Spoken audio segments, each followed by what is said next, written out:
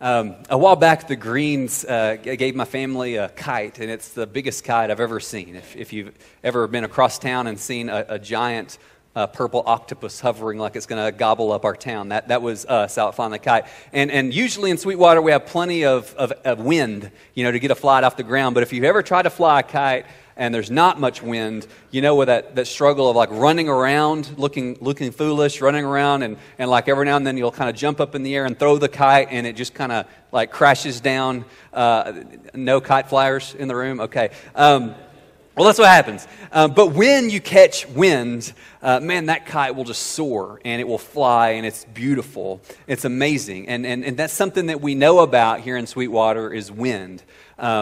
I'm not an expert on wind energy or how wind turbines work, but I'm totally sure they don't create wind. They capture wind, right? So when I first moved here, I had some people tell me, we hadn't had any rain because those wind turbines have blown all the rain away. Pretty sure that's not how it works. I'm no scientist, but I don't think that's how it works. But they don't create wind; they capture wind, right? And then they convert that wind into electricity, which empowers and benefits all of us. And so, wind turbines have a mission, right? And they have a purpose, and they're empowered for that purpose. And when they fulfill their purpose, other people benefit. And the thing I would like us to hear today is that and we hear this a lot, you have a purpose, we have a purpose.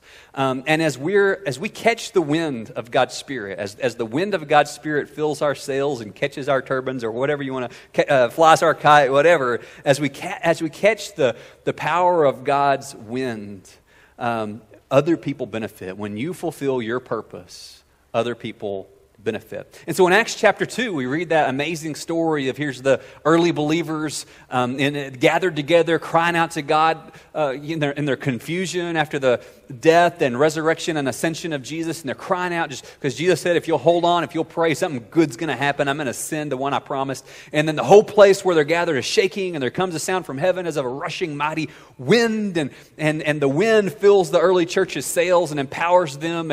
And the Spirit comes and bears witness to Jesus and transforms these scared believers into witnesses for Jesus. And we have both a purpose and we have a problem. Our purpose is to make a big deal out of Jesus with our lives, whether we're moms or dads or grandparents or preachers or bankers or homemakers or farmers or whatever it is that we do. Our purpose through that avenue is to make much of Jesus Christ. But we also not only have a purpose, we have a problem. And our problem is the problem that Paul laid out in Romans chapter 7, where we were last week. That problem of getting tangled up in sin. And getting on that treadmill of trying to do life our own way and working really hard but not getting anywhere. And then even when we do try to do things right, we end up stumbling back into the old patterns. That constant battle with the power of sin and death. We're running around. Our problem is, in Romans 7 terms, we're running around trying to fly our own kite. We're trying to make our own wind. We're trying to spin our own turbine, and we're not getting anywhere. We've got a purpose. We've also got a problem.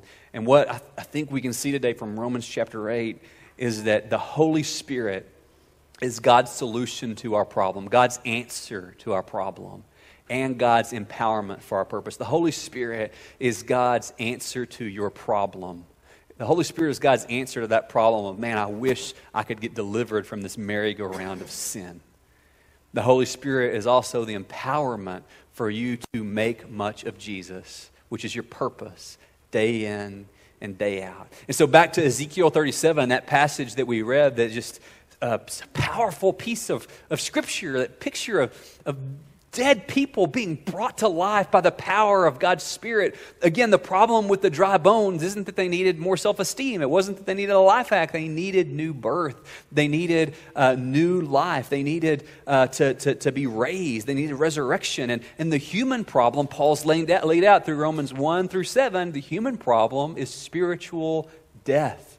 We're just like those dry, dusty bones of Ezekiel's valley. And the answer to that, God's answer to that, is new life in Christ. And so as we turn the page from Romans 7 to Romans 8, there's this whole change in tone. Romans 7, a little bit of a downer, okay? Just over and over, Paul's saying, man, the law's good, nothing wrong with the law, it's great, but I'm weak, I'm sinful, and the law wasn't enough to rescue me. Actually, the law heaped even more sin on me because it showed me sins that I wasn't even aware of. And then he says, the things I want to do, I don't do. The things I don't want to do, I keep doing. Oh, wretched man that I am, who's going to deliver me from this body of death? And Romans 7 describes that way of trying to please God apart from the empowering, life-giving presence of the Spirit of God. We turn the page to Romans 8, and Romans 8 shows us what life can look like when the Spirit of God takes residence, when the Spirit of God rules our lives, okay? Will we still be tempted? Will we still struggle? Will we still fall? Will we still fail? Yes, but sin doesn't have to be our master anymore because we don't live in the sin zip code anymore. We live in the grace zip code now, okay? And so let's just read those first 4 verses of Romans 8.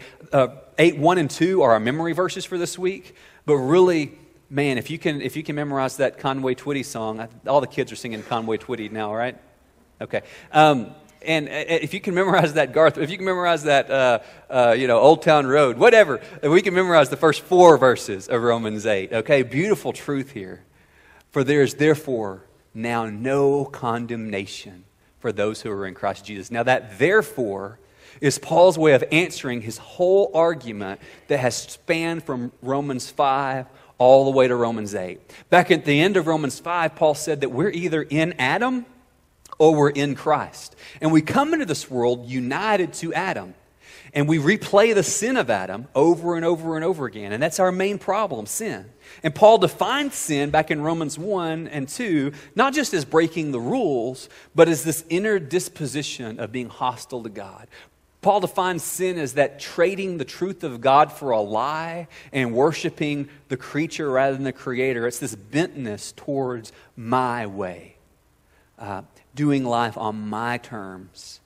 And the verdict on sin is pronounced at the end of Romans 5. In 5:16, we read that if we're united to Adam, we share in Adam's condemnation. God condemns that sin of Adam, and we've all joined in it. We've all replayed it. And in Adam, another way Paul says that is in our flesh. Flesh isn't meaning our skin, but it's that inner disposition that's hostile to God and opposed to God. In Adam, or in our flesh, what's true of Adam is true of us. But Paul says while we experience condemnation in Adam, we can move out of the Adam zip code and we can move into the Jesus zip code, and we can experience justification through the work of Jesus on the cross and the resurrection. We can be justified. We can be made right with God. We can become part of God's people. And that means that what's true of Jesus becomes true of you. It's an amazing exchange that Paul's told us about. And as a result of that, he said in Romans 6, consider yourself as dead to sin, alive to God. Baptism's the picture of that. Romans 7 describes that ongoing struggle and how we keep trying to please God on our own terms and apart from God's Spirit. And we're on the treadmill and we're working really hard and we're not going anywhere. And then he turns the page to chapter 8, verse 1. There's this whole change in tone. There's therefore now no condemnation for those who are in Christ Jesus. And that is really good news to the person that's really gone through the struggle of Romans 7. No condemnation for a lot of us is kind of like, well, yeah, of course God doesn't condemn me. I mean, I'm a great guy. He's a good God. Why would I be condemned? But the thing is, we only see the good news of this when we've wrestled with this problem of sin. When we've seen sin for the ugliness that it is, when we've tried to break ourselves out of it and we can't, and we see our own utter just desperation and we say, who's going to deliver me? Oh, Jesus wants to deliver me. There's no condemnation for those that are in Christ. That's good news for someone who's thought about the power of sin and the pull of sin in our lives, okay? And so he says, there's therefore now no condemnation for those who are in Christ Jesus, for the law of the Spirit of life in Christ Jesus has set you free from the law of sin and death. Now, the law of sin and death is that process described in Romans 7, being stuck just on the merry-go-round or on the hamster wheel or on the treadmill of sin, just doing the same things over and over and over again. The law of the Spirit of life is what happens when God's word, God's law, is accompanied by the power of God's Spirit. Another word we could use for the law of the Spirit of life is the word gospel. Another way to say what Paul's saying is that the gospel sets you free from being ruled by sin and death. Verse 3. For God has done what the law, weakened as it was through the flesh, could not do by sending his own Son in the likeness of sinful flesh.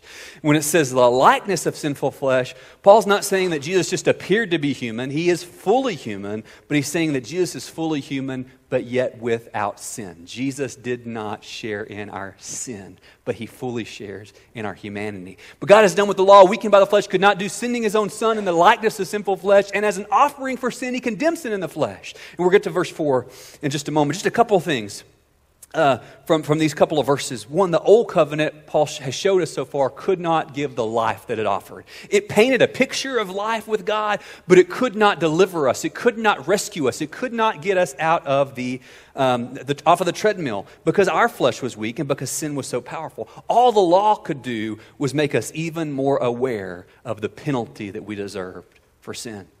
And so apart from Christ, we stand condemned before God as lawbreakers. We're like Adam in the Garden of Eden in chapter 3, just like, blaming and ashamed and afraid and guilty. And then he says, God has done for us what we could not do for ourselves. How did he do that? Verse 3, he did what the law could not do, sending his own Son in the likeness of sinful flesh. So God doing for us what we can't do for ourselves, that's grace. And God's grace looked like Jesus coming to us and living the life that we couldn't live, dying the death that we deserved to die, and then overcoming death and sin through the resurrection. God did for what we could not do by sending his own Son in the likeness of sinful flesh and as a sin offering. For sin is this idea of Jesus is our sin offering. All through the Old Testament, the people made offerings and sacrifices for sin. And Paul's saying that Jesus is that once-for-all offering that pays the penalty of our sin. And kind of the idea here is that Israel, as God's special chosen people, they bore the sin of the world. And they viewed that as part of their role, part of their calling. And sin kind of heaped up on Israel because they had the law, they had this revelation of God, and yet broke the law.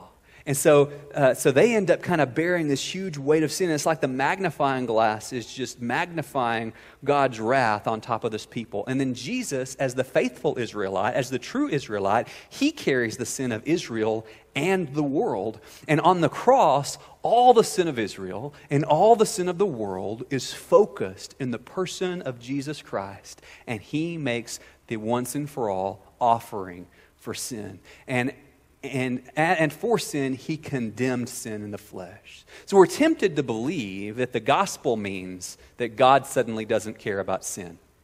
We're tempted to believe that the gospel means that God doesn't condemn sin. We're tempted to believe that the gospel means that God is suddenly the Easter bunny. But that's not what the gospel means. The gospel is that God does condemn sin, but he condemned sin in the person of Jesus Christ so that you and I would not have to experience the condemnation that we deserve. That is gospel. That is good news. And a person who grasps that walks away from that encounter with God changed. So imagine you're flying down the highway and Jeff Myers pulls you over. Jeff, sorry to out you as, but say Jeff's having a really good day. And he walks up and he says, you know what? You were going 20 miles per hour over the speed limit. I really should give you a ticket. But today, mercy. And before Jeff gets back to his patrol car, you spin out, you peel out all the way down the highway and you're going 80 miles an hour again. Would you say that you've adequately grasped mercy? Or have you fundamentally misunderstood it? I think about Jesus and the woman caught in adultery. They bring this woman to Jesus and all these people are ready to stone her. What do you say, Jesus? And he says, let the one who has not sinned cast the first stone. Everybody drops the rocks and they walk away. And Jesus says, is there no one left to condemn you? Neither do I condemn you. And he says, go and sin no more. He pronounces this word of pardon. But he's clear that pardon, no condemnation, isn't a license to go sin. It's freedom from sin. I love the picture in Les Mis, our favorite book and movie and musical, where Jean Valjean, he's this criminal that's been released from prison. He served 12 years, I think, hard labor for stealing a loaf of bread to feed his hungry family. And after all these years, he's released from prison, but he's still really a prisoner because he's got this card that identifies him as a prisoner. That means nobody's going to give him a job. Nobody's going to give him a chance. This bishop takes him in, feeds him, lets him stay with him overnight, and Valjean robs the bishop's silverware. And he gets a few miles down the road. The army catches him. The soldiers catch him. They bring him back to the bishop's house, and they say, hey, this guy says you gave him the silverware. And the bishop says, I did give you that silverware, and I'm very upset with you because you didn't take the candlesticks too. He gives him the candlesticks, and he says to Valjean, I have ransomed you from Satan. He says, Jean Valjean, my brother, you no longer belong to evil, but to good. And Valjean's response to no condemnation was he became a new man. God's done one better than that. Not only has in Christ he pronounced no condemnation on you, but he's given you and me, if we know Jesus, his very own Spirit. So that we walk away from getting saved, not just with that word of no condemnation, that word of pardon, but with access to the same Spirit that raised Jesus from the dead so that we can put sin to death and we can live a new kind of life. And so what's the point of the gospel? What's the point of Jesus saying, no condemnation to you? Verse 4 tells us, in order that, so that the righteous requirement of the law might be fulfilled in us who do not walk according to the flesh, but according to the Spirit. The purpose of that no condemnation verdict, the purpose of Jesus taking our place, the purpose of him being condemned in your place and my place, was that we could become people who do what God always intended and called us to do. So that we could become the people that God always intended us to be. So that we could be the people that the law wanted us to be, but the law was powerless to turn us into. So that we could become the people who obey God from the heart. That's why Jesus died. That's the impact of the gospel. It's the power of God for salvation. It's the power of God to turn you into the kind of person that God always intended you to be. A person who loves to honor and obey God. The Holy Spirit is God's solution to our problem and God's empowerment for our purpose. That word fulfilled there in verse 4, Paul's going to use it again in Romans 13:8 where he says, love is the fulfillment of the law. The gospel means, and the Spirit of God indwelling you means, that you can become a kind of person who loves God and loves people. And love is the fulfillment of the law. And the fruit of the Spirit is love. We were powerless to love God. We were powerless to love each other. But now God has spoken this word, no condemnation. Jesus has taken your place, and he's given you and me his Spirit so that I can become the kind of people he always intended us to be. No longer stuck living in Romans chapter 7, but living in Romans 8. All right? And so let's look at the new life made available by the Spirit. Verse 5. For those who live according to the flesh set their minds on the things of the flesh, but those who live according to the Spirit set their minds on the things of the Spirit. For to set the mind on the flesh is death, to set the mind on the Spirit is life and peace. For the mind set on the flesh is hostile to God. It does not submit to God's law. Indeed, it cannot. Those who are in the flesh cannot please God. You, however, are not in the flesh, but in the Spirit, if the Spirit of God dwells in you. Anyone who does not have the Spirit of Christ does not belong to him. So these next few verses unpack what verse 4 said. And it unpacks that there's two different ways of living. We can be people who live in the flesh, and that means that our lives are powered by, dominated by, controlled by our fleshly appetites, that twisted nature pointed away from God and towards self. Or we can live in the realm of the Spirit, empowered by, fueled by, driven by the Spirit of God. And Paul says the person who's in the flesh is always thinking about the flesh. The person who's in the Spirit is constantly thinking about the Spirit. And so what are you constantly thinking about? He says the person living driven by the flesh is hostile to God and cannot please God. You know, the flesh person is weak and unable to obey God and is hostile to God. And that may describe a person who has just blatantly chosen just obvious sin over God. Being in the flesh may mean that you're just going back to the same sin pattern over and over and over again. Or it may mean that you're super religious and super proud of how religious you are. And you say, you know what, God's word may say this, but that's not what I think. We can be in the flesh and be blatantly sinful. Or we can be in the flesh and look very respectable and religious.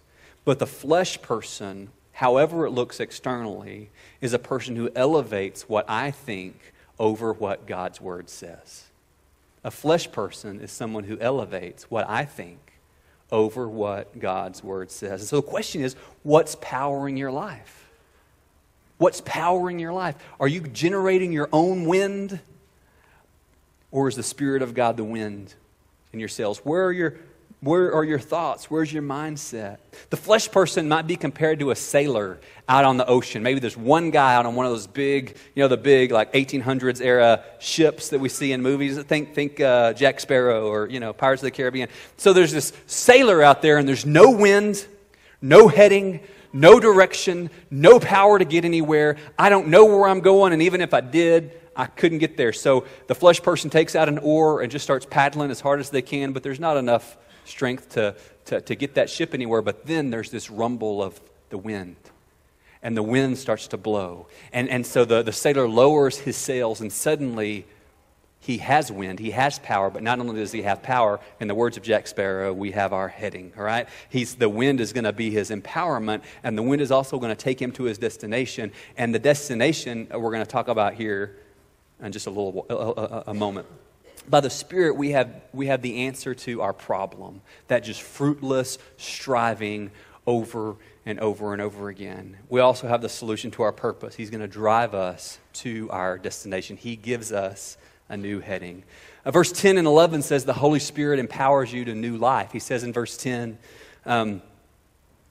but if Christ is in you, though the body is dead because of sin, the Spirit is alive. The Spirit is life because of righteousness. If the Spirit of him who raised Jesus from the dead dwells in you, he who raised Christ Jesus from the dead will also give life to your mortal bodies through his Spirit who dwells in you. What Paul is saying is, and this is an amazing promise, this is something we so easily forget and we have to constantly remind ourselves of. He says the same Spirit that raised Jesus from the dead lives in you.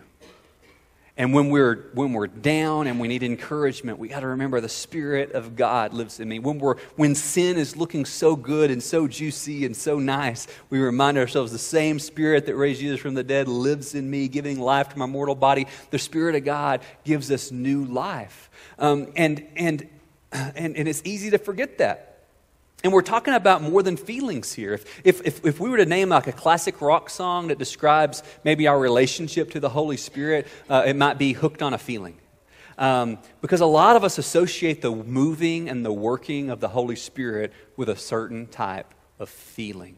And feelings matter, right? I don't want to. I care about your feelings. We got to care about it, and feelings do matter. If Sonda told me, "Hey, Matt, I don't feel anything towards you," that would hurt my feelings, okay? But if she said, "Hey, I'm not feeling anything towards you right now, but by the grace of God, I'm going to honor God and honor you regardless of how I feel," hey, now we're cooking with butter, right? We're getting somewhere, okay?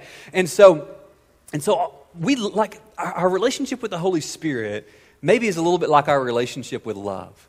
Like we love the idea of love, but we're not crazy about the daily sacrifice and laying down of ourself that love requires. We love the idea of the Spirit of God. We love the idea of feeling really tingly and feeling really good and having that, oh man, I'm hooked on that feeling. I'm high on believing, you know what I mean? We love that. But the Holy Spirit is God's power in you to empower you to choose Christ even when you don't feel it. The Holy Spirit is God's empowering to choose Him whether you feel it or not. And there's times, man, we do have the feelings, right? But there's times that we don't. And the Holy Spirit is more concerned with producing fruit in your life than any specific feelings. That's why when Paul wrote Galatians chapter 5, he didn't list the feelings of the Spirit, did he? He listed the fruit of the Spirit. Love, joy, peace, patience, kindness. That's what the Spirit of God is at work producing in you, fruit. All right? And so if the Spirit of God is ruling your heart, His Word is going to be in your mouth, and His Spirit is going to be in your life. If the Spirit of God is ruling your heart, His Word's going to be in your mouth, and His fruit is going to characterize your life. The next thing that Paul writes in verse 12 and 13 doesn't sound anywhere near as fun. Okay, because we love the idea of, yes, new life, same Spirit that raised Jesus from the dead lives in me. And then what does the Spirit do? Verse 12, then brothers, we're not debtors to the flesh, to live according to the flesh. He says, don't let the flesh boss you around. You don't have to sin just because you want to. That's newsflash for a lot of us, right? Just because your body wants something, just because your flesh wants something, doesn't mean you got to do it. And so I got to tell myself every time I go rumbling around looking for some ice cream, at 10 o'clock at night, like just because I want it doesn't mean I need to do it, right? He says you're not in debt to the flesh. For verse 13, if you live according to the flesh, you will die. But if by the Spirit you put to death the deeds of the body, you will live. Part of what a Spirit-led, Spirit-ruled life is, it's putting sin to death. John Owen put it this way hundreds of years ago. He said, be killing sin, or sin will be killing you. Whatever your sin struggle is, whether it's sexual acting out, or whether it's chasing relationship after relationship, or whether it's some kind of addiction, or whether it's arrogance, or whether it's gossip, whatever it is, be killing sin, or sin will be killing you. Justified people stop justifying their sin and start killing their sin. I don't know about you, but I make a great defense attorney for myself and a pretty good prosecutor for other people. You relate to that? We're pretty good at defending our own sin and prosecuting everybody else's.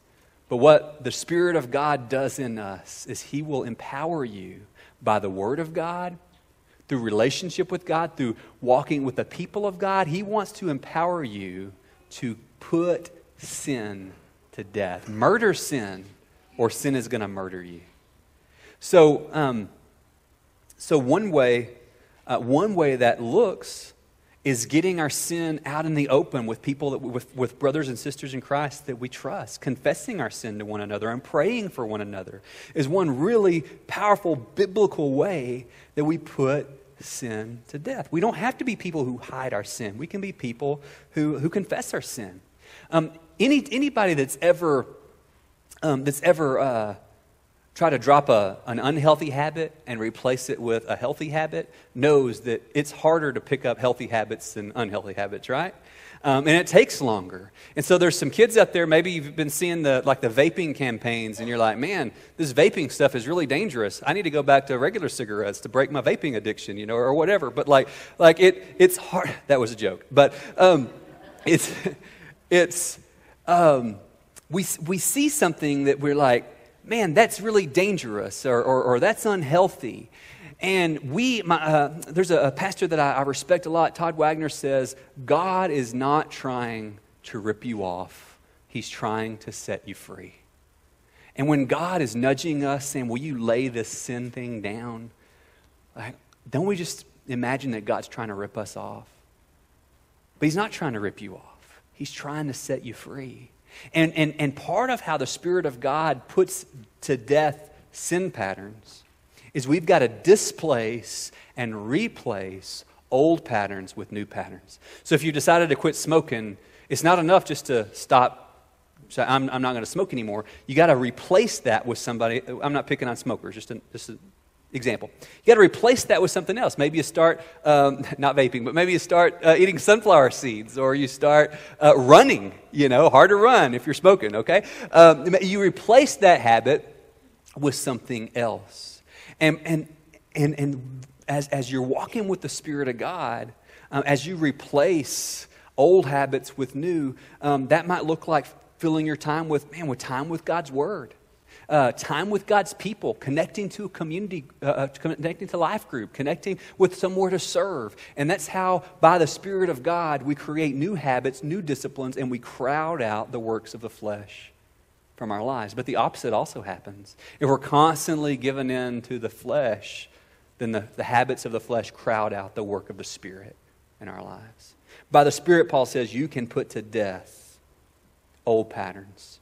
Old habits can be replaced and displaced, and that's not because God's trying to rip you off. It's because God's trying to set you free. Moving forward, wrapping up, verse 14 through 17. For all who are led by the Spirit of God are sons of God.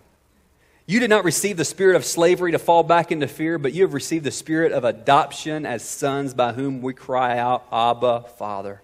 The Spirit himself bears witness with our spirit that we are children of God. And if we're children, we're heirs, heirs of God and fellow heirs with Christ, provided that we suffer with him in order that we may be glorified with him. The Holy Spirit gives you assurance that you belong to God. Paul uses this amazing word, adoption.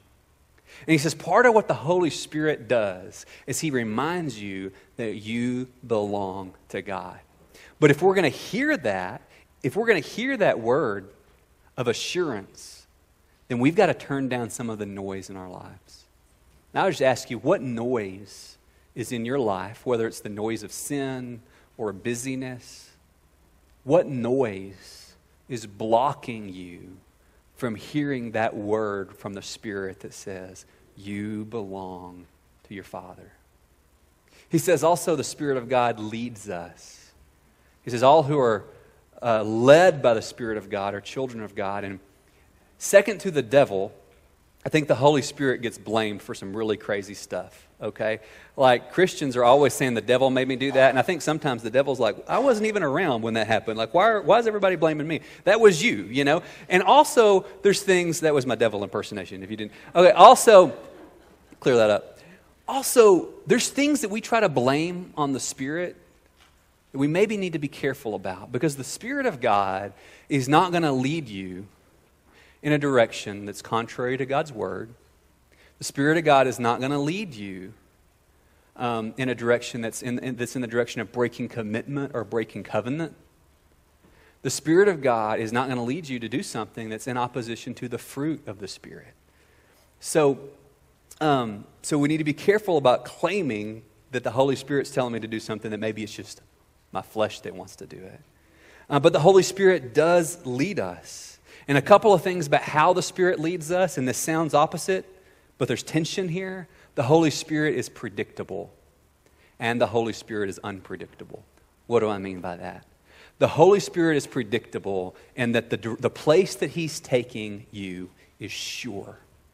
The place that he's taking each of us is certain, and it's the same. And that place is found in Romans 8:29. Those whom he foreknew, Romans 8:29, those whom he foreknew, he also predestined to be conformed to the image of his Son. Where is the Holy Spirit taking you? Where is your heading? Where is the wind in your sails carrying you? It's carrying you to looking and thinking like Jesus Christ. That's what the Holy Spirit is always about in your life and my life, is conforming us to the person of Jesus Christ.